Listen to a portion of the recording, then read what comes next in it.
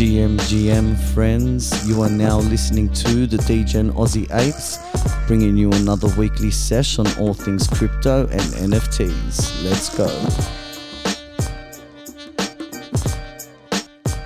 It's the money. GM guys, we're super excited today to have DAO Master Dan in the house. DAO Master Dan, thank you so much for making the time to come to the DGen Aussie App studio, bro. Not a problem, dude. Thanks so much for having me. I appreciate it. I'd like to pretend that you flew all the way down here in order to be here. Is that Absolutely. the case? Yep. That was the goal, right from the beginning. Yeah, 100%. Nice. I love it. Well, usually how we start off is just full journey. Like, how'd you get into crypto? I was working in traditional finance. Mm-hmm. So I think some people will know this. I was working with two of the big four banks. Nice. And pretty much I realized that there were a lot of issues with the traditional banking system. And I was like, there's a lot of pitfalls here. Settlement times is too slow. Like when you went to buy a house, it could take months just to get things to go through. Yeah. I just thought it was crazy. And so I was aware of Ethereum in 2017, actually, when I was still in high school. So I knew that Ethereum was popping off because of the ICO boom was happening. And I was like, it's interesting, but I'll come back to this later. Started looking into it and realized that blockchain could solve a lot of the problems of the traditional banking industry, and sort of really jumped in head first, I want to say 2019. So that was before the last major bull market. It was mostly just to try and solve problems, right? And so I just sort of dove in, went through the rabbit hole and looked into a lot of the stuff I was interested in was like white papers, because I really like to learn about the deep technology and, what makes the car move, what's under the hood. That was really interesting to me. And then, from there, it just kind of evolved more and more. And then eventually I got my first gig with Motor DAO, and then it's just kind of grown from there, and now I've got my own company and work with multiple clients, and it's good fun. Yeah, that's really interesting that you started in 2019, because I'm a 2017er. That was my first year of uni. Yeah. But a lot of people got in because Bitcoin started to pick up in price, and it was in the headlines, and everyone kind of bought the top. What kind of drew you to getting into in 2019? Because I think you're one of the few people I've met who actually got started in 2019. It's either 2017 or 2020, 2021 when the kind of bull market happened. Yeah, like I just personally for me, I like to try and find solutions to problems, and one of the big problems I was facing was that things were too slow in the normal business, and I was like, I think there could be a solution here in blockchain, and it was really about the technology. It wasn't about any price or any speculation or Bitcoin's going to go to $10,000. I was really sort of far from that, and for me it was just like, what tech am I building here? What could be useful from this, and what could this turn into? Yeah, have you transitioned fully to the Web3? Yeah. I transitioned fully into Web3 in 2021. So 2 years later. Yeah. So like I just it was pretty much just like a massive self-education. Like I just really, really went in on it, and then and so I've been full-time for a while, and it's been amazing. Yeah, it's really, really good. I love it, because I was full-time Web3 as well. Especially during the bull run, it's easy to kind of just, rake it in, doing some crypto trades and just keeping on top of the markets. Yep. What's that been like throughout the bear market? Because, as I'm sure you'll explain to us as well, like, are you getting paid in tokens? Are those tokens losing their price? Like, is it like stressful not having that recurring income? Because I was definitely under the pump when I was just kind of trading full-time, and it was like just drawing down my savings account as I was just kind of profiting and seeing maybe my ETH balance was going up, but that wasn't real money to kind of pay for rent and food and stuff like that. So how was that journey for you, I should say? I'm incredibly fortunate in that I don't have to worry about any of that. So the way that my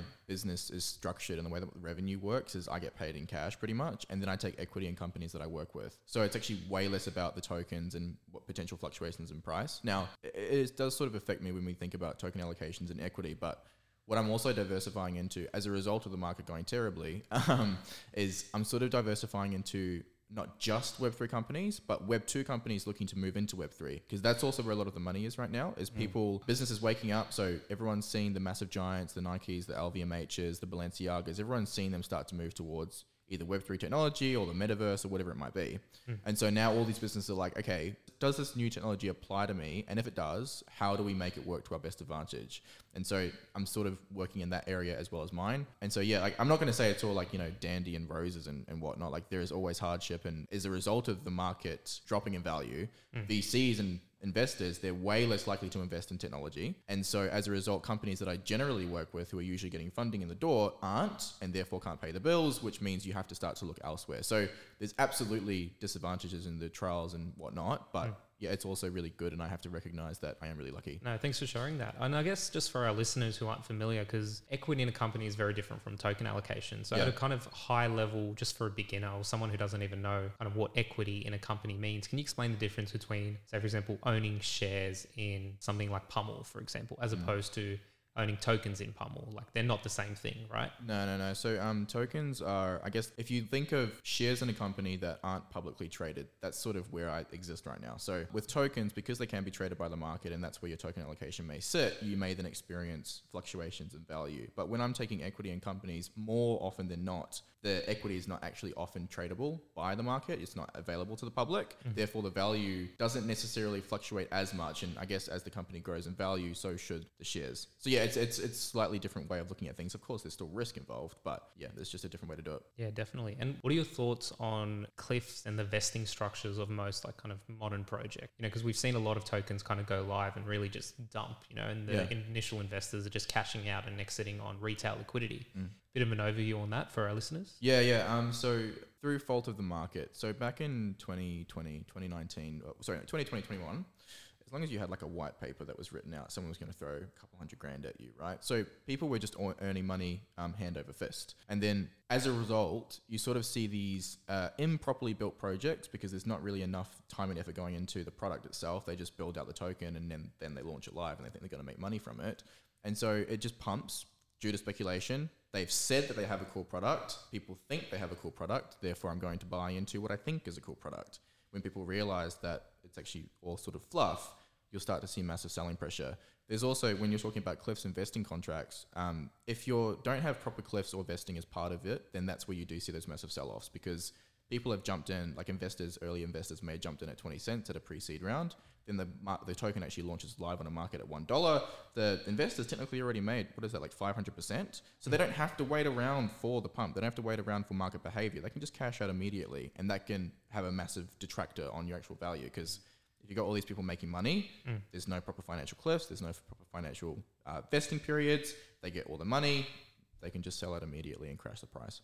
Yeah, and it's kind of unfortunate because you think when you're buying it at the ICO, maybe at $1 or IDO or IEO, whatever they call it nowadays, you think, you know, you're getting upside and you might make a, 20 to 30% gain when the token goes live, but you don't realize that there's investors behind the scenes who are already up 5 to 10x and they're just waiting to kind of sell their tokens. Exactly right. There's also there's a third thing here which people don't often recognize, and it's what happens after the token's launched onto the market. And it's like a lot of companies don't build in levers that they can pull on that will then reduce the risk of selling pressure.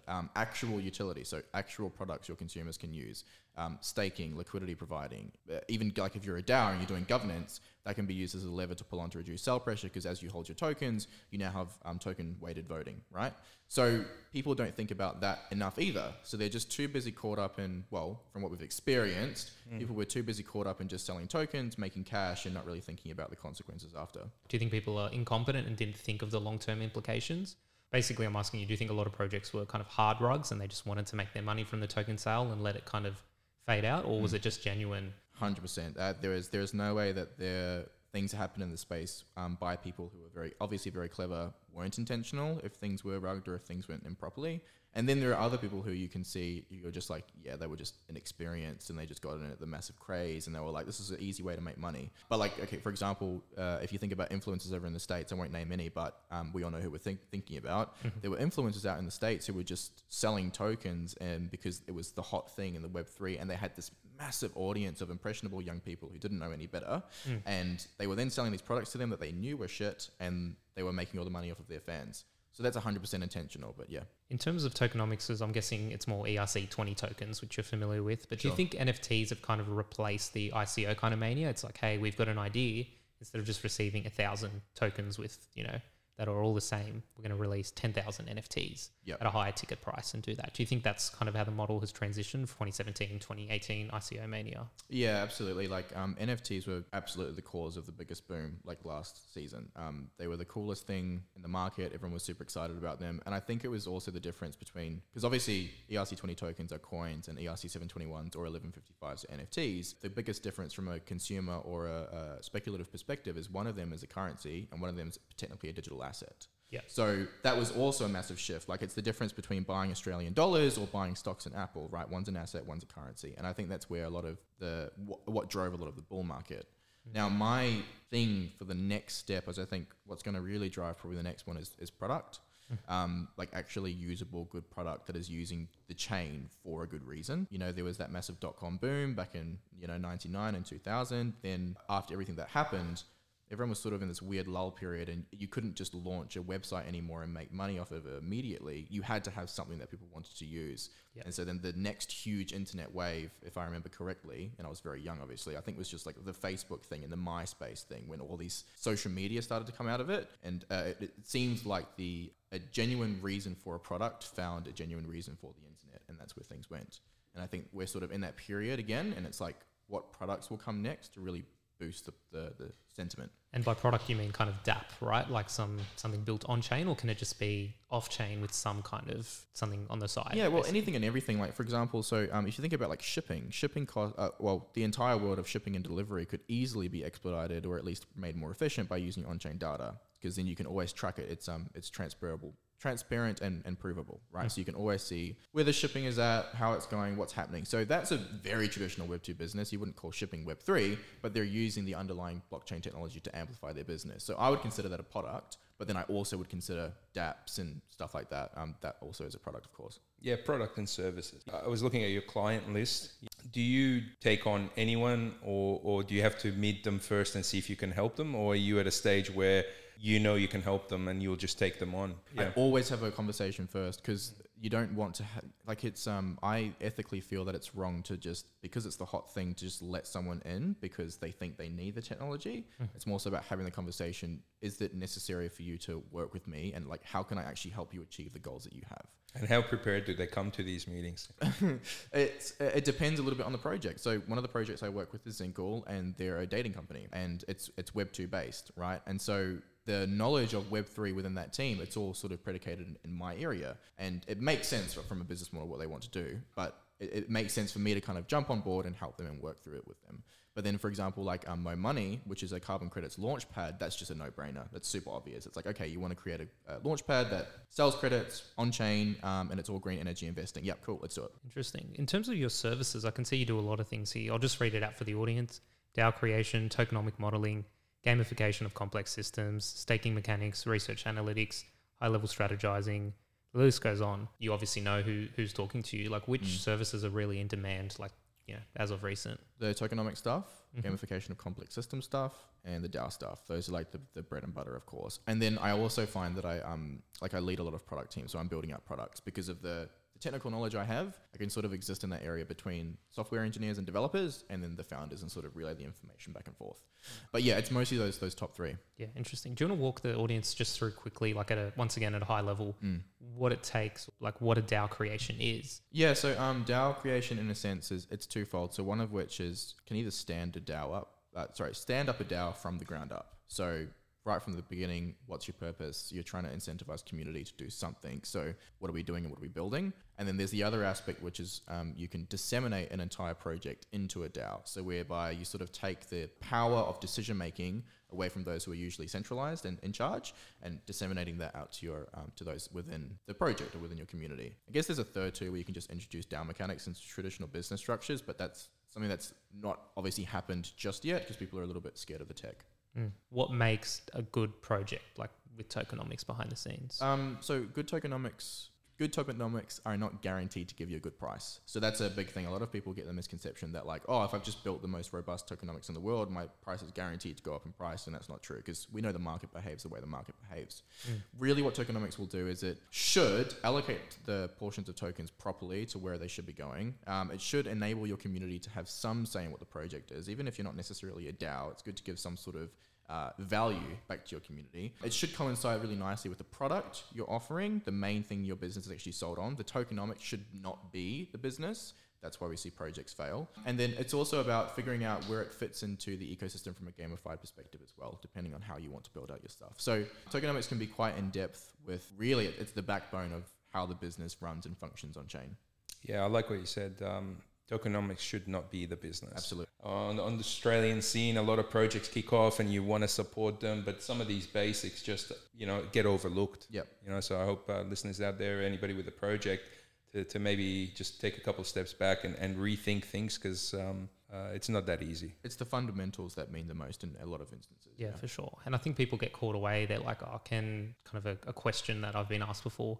can Shiba Inu hit 1 cent? And then you kind of do the multiplication. It's like, well, that would be like $1 trillion market cap, which is really unlikely. Right. What are some kind of examples, just like that one that I've given, that people should be careful of when it comes to? For me, the two biggest red flags are APIs that seem way too ridiculous to be true. Now, personally, for me, my standard is anything over 20% is a fraud because of what happened with FTX. So they were guaranteeing 20% returns. That is the new maximum line for me. And even if it was saying 19%, I'd be incredibly skeptical and probably wouldn't put my money into it. So anyone who's seen projects offering 1,000% APR, even 100% APR, run away from it. And then the other thing, like I mentioned before, is if the tokenomics is the business and you can tell that that's all it is. If there's no product, if you're not investing into anything, if all you're doing is buying a token and potentially staking it, you're currently within a Ponzi scheme and you should run. Yeah, no, I really appreciate those insights. Yeah. Can't remember who said this. I've heard this in another podcast, but there's a kind of rule with no magic numbers. So it's like you can't just decide the APR is 100%. There should be a dev who just sets that. You know, with Ethereum, right? The staking yield is based on how much Ethereum gets used. You know what I mean? Like if people are using Ethereum every single day, you know, a portion of that is getting burnt, a portion of that is getting sent to the stakers. There's MEV. There's really like a lot of stuff going on behind the scenes. So what are some good examples of projects or coins which are kind of playing it fairly in terms of tokenomics? In terms of, so I wouldn't name any coins in particular, but what I would do is like, if you're looking at a coin and researching it and figuring out what runs this coin, you need to be making sure that the tokenomics have some sort of purpose in what's going on. So I guess to your point, it doesn't make any sense if the project is not running with an actual product, if the project has literally just tokens, I would just make sure that I'd be running away from it.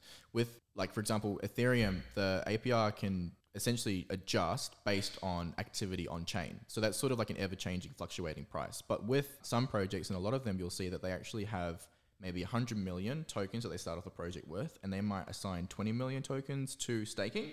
And so we can actually see a predictable interest rate over time, because at some point rewards will hit zero. So I would also be looking out for that. If you can see that, because most projects operating off of that would be operating off of what we call a bond curve. If you can see that bond curve slowly depreciating over time, you can predictably calculate what interest will be like over time and maybe plan your entries and exits, or just go into the project a little bit more informed about what you're doing. Yeah, no, that's really valuable. In terms of tools, have you come across a platform called Token Terminal before? I feel like I've heard that name before, yeah. It's kind of like it actually shows you which protocols are accruing revenue, what the price is. Oh, no, yes, that's where I got it from you on LinkedIn. Yeah. There you go. Yeah. We actually did a space on tokenomics together on LinkedIn. Yeah. It's funny that we're catching up and talking about the exact same thing all over again, but yeah.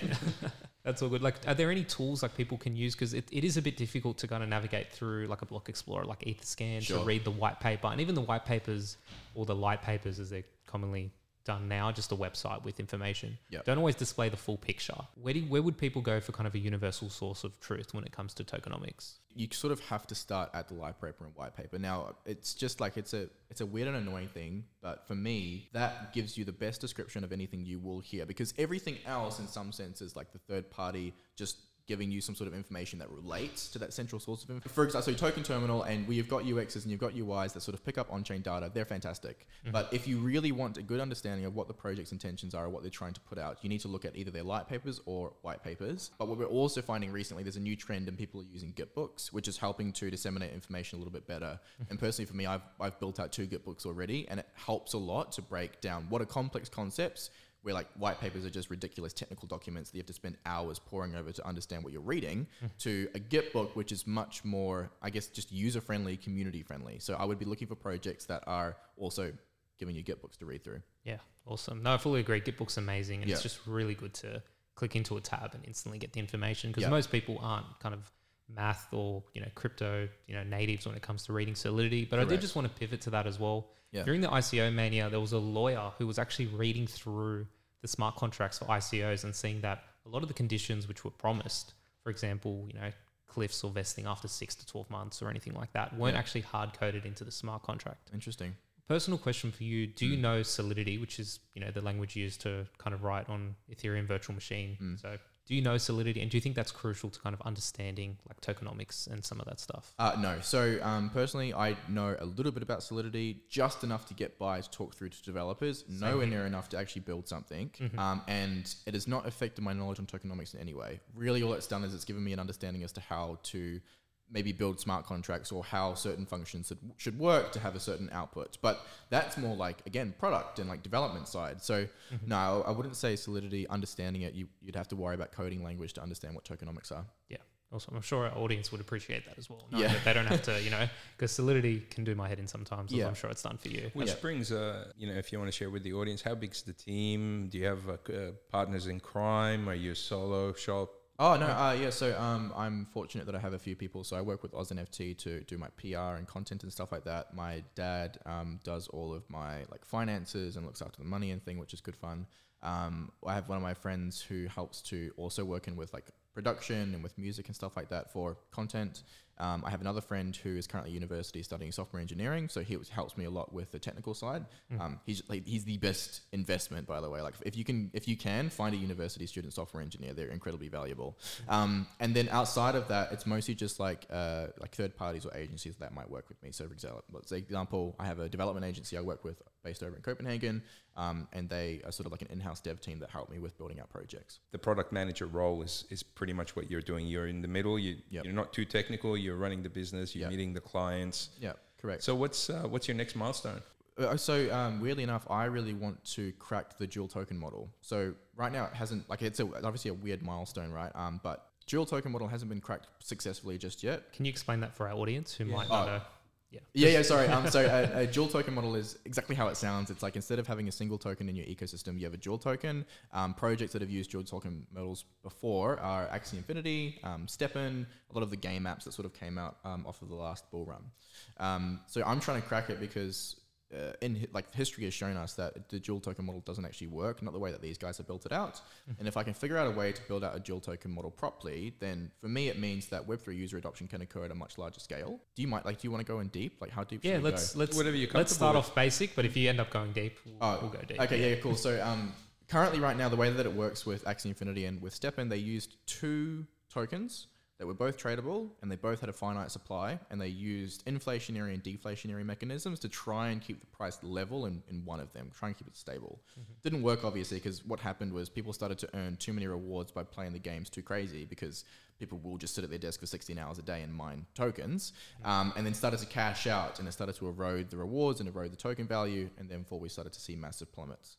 And it also meant that when they were actually earning the physical funds in game, there weren't enough levers or utility to keep them within the game to keep earning. It just became a job for some people. Like even I know that there's some statistic where over in, I think it was the Philippines, people started leaving their full-time jobs because they could make enough money by playing Axie Infinity. Yeah, like even grocery stores were accepting Smooth Love Potion, like the second of the two tokens. Exactly. But just on that topic as well, would you consider it a dual token system? Because with the Axie Infinity and even the Steppen, you had an NFT, and then you also had, the Axie Infinity governance token. Or let's look at Axie, for example. You had the NFT, the Axie that you could play using the game. Then you had the Axie Infinity governance token, but then you also had the Smooth Love Potion, which was used for breeding. So I'm not too familiar with the Axie. I just bought the governance token and ended up doing really well. But do you feel like that's more like a tri-point system? Yeah, I would say that's obviously that's a triple token system, whatever you want to call it. And again, though, like who's still playing Axie Infinity? Maybe people in the Philippines who are still like it's just like the massive hype has died down. Those initial rewards that they would have supplied based off of what we were talking about, token allocations, you got 100 million, you add 20 million or whatever it is, those initial rewards would have been eaten over time. So I guess the point I'm trying to make is that if it's two finite supply tokens that are both tradable and both valuable, I think it'll fail. So what I'm trying to do is, and this has already sort of been proven in the Web2 space, if we take Apex Legends, for example, I use it as always my example because I play it a lot. Apex Legends has a really interesting in-app currency system called Apex Coin. And so as a result of the way that the game works is you can purchase Apex Coin to then purchase skins in-game, you can purchase supply drops in-game, you can purchase the Game Pass, which is essentially the premium version of Apex. And so they've used this in-app currency to then essentially support the rest of the ecosystem. So if that works, why wouldn't it then make sense to peer that token, which is essentially infinite and valueless because you can't sell your Apex coins back for Australian dollars with a finite supply valuable tradable token. And the reason why I think that'll work as well is because with the Web 2 side of it and with the Apex side of it, people who've never dabbled in Web 3 before don't have to understand Web 3 to be able to play Apex and use the in-app currency. Right? So if you can pair those two, if you can pair the Web 2 elements properly with the Web 3 elements, we might then see a massive adoption curve into the Web 3 space of people who are now educating themselves in how currencies may work in a different type of ecosystem that they're used to. Yeah, very interesting. Because I think Fortnite does the same thing as well. You turn fiat into V-Bucks and then you use the V-Bucks to spend on skins. Yep. Wouldn't that remove some of the speculation around, like you're not going to, if there's an infinite supply of a token, that effectively makes it worthless. Unless you go through a specific bridge to get your fiat into V-Bucks or Apex tokens. How do you see that the market reacting to that? Will Web3 natives be like, I can't make any money on this, I'm not interested, I'm going to pass? Or is that you're going to exclude them from buying it on the market? Like there's not going to be any liquidity? Like how would you see that kind of model playing out? So for me, and again, what I've sort of been toting about on this podcast, that it's based around the product. I don't care about the value or about the bros who want to try and make a quick bag. I'm trying to build out legitimate products that make sense and work contextually across both ecosystems. So, if someone comes to the app and they see, oh, I can't make any money off this, I don't want that person on the app anyway. It's the people who come to the app and they're like, this is a sick game, I'm going to play this and I'm going to learn how to play this game. And maybe in a year's time, after I'm a bit more savvy, I can burn these tokens at a dynamic burn rate that ensures rewards are not eroded to exit the ecosystem and make some money back. Sure, I'll give it a try. No, I love that. Since you mentioned Apex, what are your thoughts on Gods Unchained and Immutable X?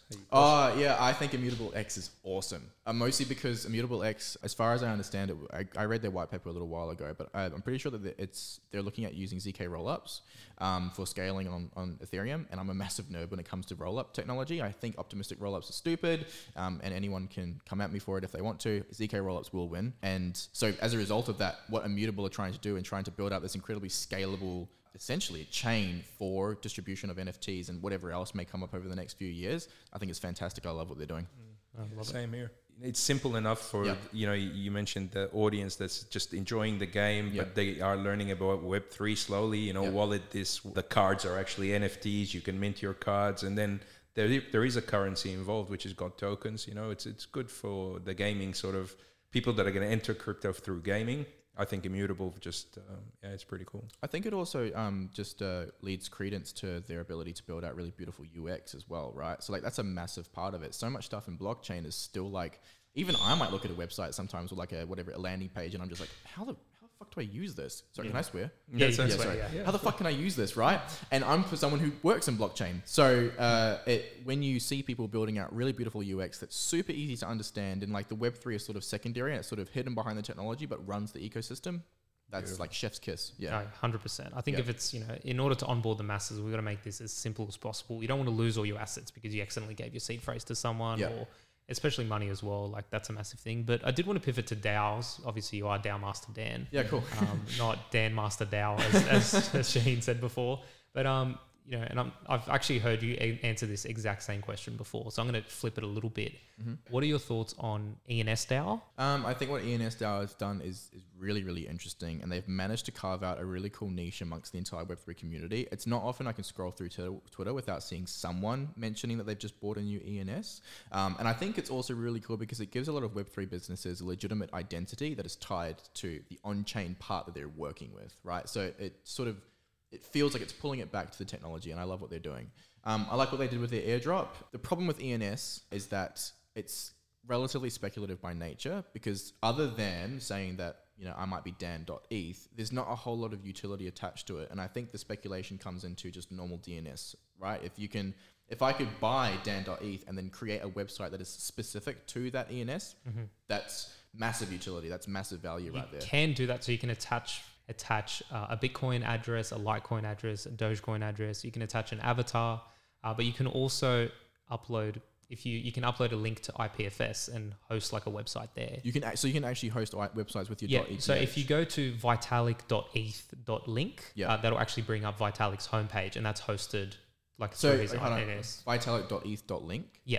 Or there's also .limo as well. Oh, cool. So look, if you want to give that a try on your phone, so that's happening, but it's still kind of no one's made it mainstream yet. Yeah. So try vitalik.eth.link. So, that's a fun thing. I like to learn new things. Obviously, I was wrong about that. But regardless, I still think that because, like you said, it hasn't quite reached that adoption curve, it still seems a little bit speculative just by nature. Well, yeah, just on that point as well, I think the .limo extension was actually malicious at one point. So maybe I don't think they renewed it or anything. So that could have opened up a lot of people to vulnerabilities. So definitely early days. And if you look on chain, I'm guessing like more than 99% of ENSs are not linked to any kind of website or anyone's, because you got to pay gas to update your socials as well. Exactly. But you can include your Twitter handle, you can put stuff. So I haven't even done it, you know what I mean? And I know that's a feature. So it also sounds like that's a little bit of a headache. Like you'll also find that with these brand new technologies, there's a lot of friction points to be able to even just do something.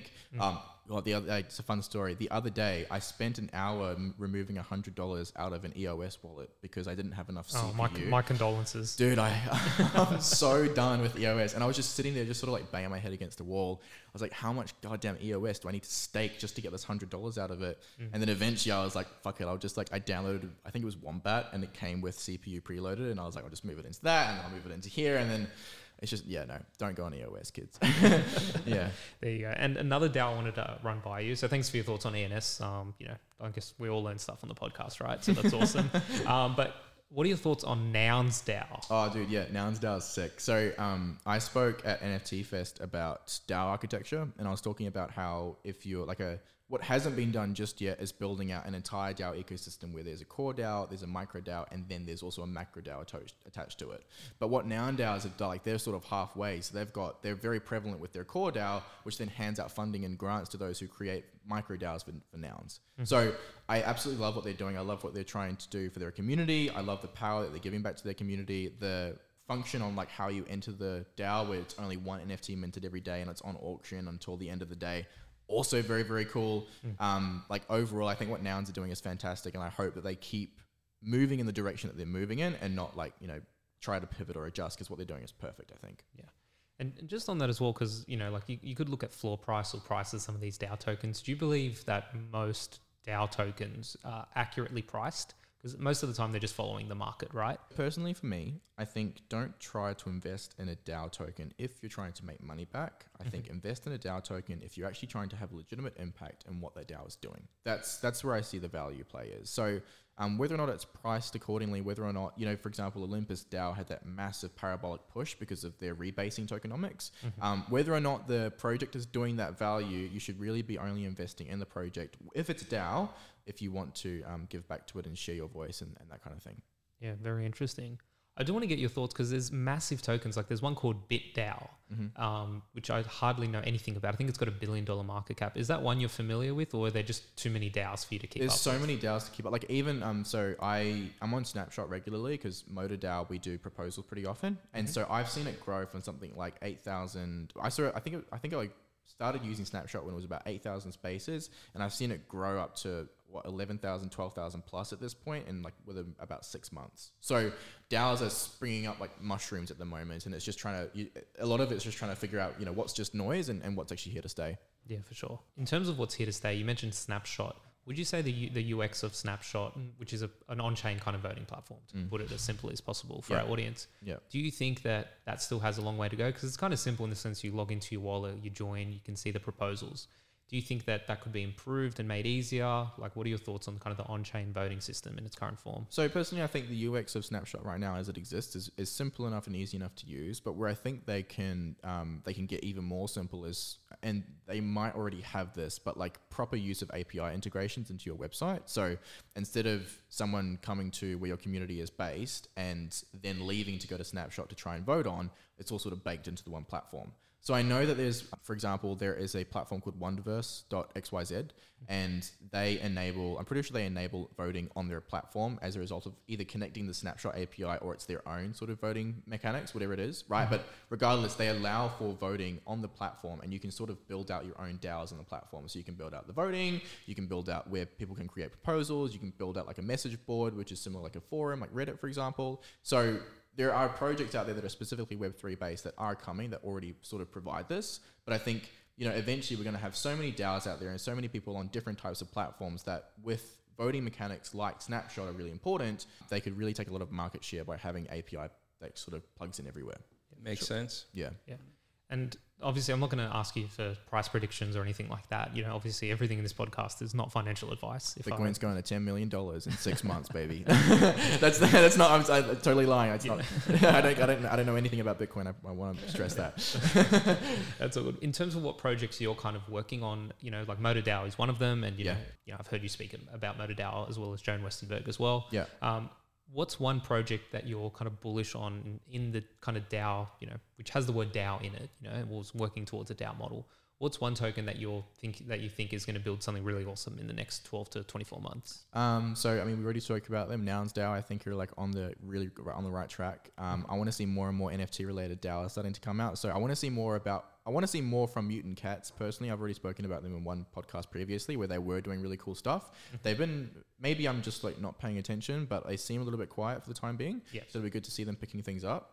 Just for an overview, because I know about Mutant Cats, but what are they? Just for our listeners who might not know, because they're kind of OG when it comes to NFTs. So Mutant Cats are pretty much like a bit of an older NFT project essentially, where they're trying to give the power of, I guess, the project. They're trying to put the power of ownership back into their community's hands. They've been really clear and they're making really good steps to do it. But yeah, Mutant Cats are super sick. Yeah. So they own a bunch of blue chip NFTs. Is that right? Like Bored Apes, Mutants, stuff like that. Yeah. And members of the community can use kind of them as their PFP and stuff like that. Is that right? Yeah, exactly right. Awesome. Sorry, I like those things are like they just feel normal to me. I apologize for not explaining properly. Oh, that's all good, because I remember going down the rabbit hole too and being like, wow, okay, they own like some incredible amount of like blue chip NFTs, and that's part of the treasury. I'm guessing they've got ETH as well. Yeah. So that's a really awesome aspect of a DAO. So. And then obviously they're letting community members decide on which NFT and blue chip NFTs they should be purchasing or looking at, or potentially creating proposals to suggest which blue chip NFTs they should be purchasing. Back to the point, nouns, obviously Mutant Cats, and I have to be a little bit biased, but there will be some really cool stuff coming from MotorDAO over the next 12 months. So I have to put that little plug in there. You should expect some cool things. I love it. Generally, before we wrap up, we like to ask the mental health questions. So, times are tough, the markets are, taking a hit. Yeah. It's just generally like, I feel like things are getting harder and harder week by week, right? And it's hard for people as well to kind of navigate this space when there's so much happening. Twitter's blowing up 24/7. New rugs are happening every day. Someone's getting exposed on Twitter or whatever it is. But yeah, generally, how do you kind of stay sane amidst all the chaos of this market? Well, I guess just normal stuff. So like tons of exercise, making sure you're getting out there and sort of like moving your body and getting around, listening to plenty of music as much as I can. Music always helps. And then I guess learning to take a break. So, so many of us are ready to sort of just jump in and power through these massive 12, 14, 15, maybe 16-hour days without really taking care of ourselves. And if you're doing that, I'm one of those people who sort of does that. You go down the rabbit hole, right? You don't even realize you're doing it, and then you haven't eaten for 6 hours. You just sort of like, you exist in that flow state, and you just need to learn to take a step back and have a breather and make yourself a tea or coffee or whatever it is and step away from what you're doing, because you're going to burn yourself out. Like last year, I burnt myself out 3 times on accident. You never know. It's just going to sneak up on you and you're going to wake up sick one day. So just make sure you're being mindful of that. Being mindful. And in terms of like, do you take days where you're completely off Twitter or like off socials at all? Absolutely, dude. Sundays for me, I go out in the morning, I go play golf, I come home, I play video games, and I get as far away from my desk as I possibly can, because all the rest of the 6, I feel like you're just constantly putting out fires pretty much. Yeah, exactly. It's not even like a 9 to 5, is it? It's kind of a 24/7. No. First thing I do, check the prices, it's always plugged in, talking to someone about Web3. So it really is mentally exhausting. The burden, and then also like the biggest gift of Web3 is you can pretty much do it all from your phone. Oh, exactly. Yeah. Advice for our listeners out there is learn to unplug. Yeah. You have to learn to unplug, otherwise you will get sick. It's harder to recover, but very wise words. And just looking at you, for those of you who can't see on video, fit fella. So thank you. I appreciate that. Yeah, golfer, obviously. Yes, and sir. Do you do gym as well? I just go for jogs pretty much, just like that cardiovascular, get that cardio in. Yeah. Nice. Dan, thank you for joining us today, and hopefully we'll have you again, in a couple of months to get an update on the DAO and everything amazing you're doing. Absolutely. That's it from the DGen Aussie Apes here. Dan, DMD, John, and Wasi. See you next time, folks.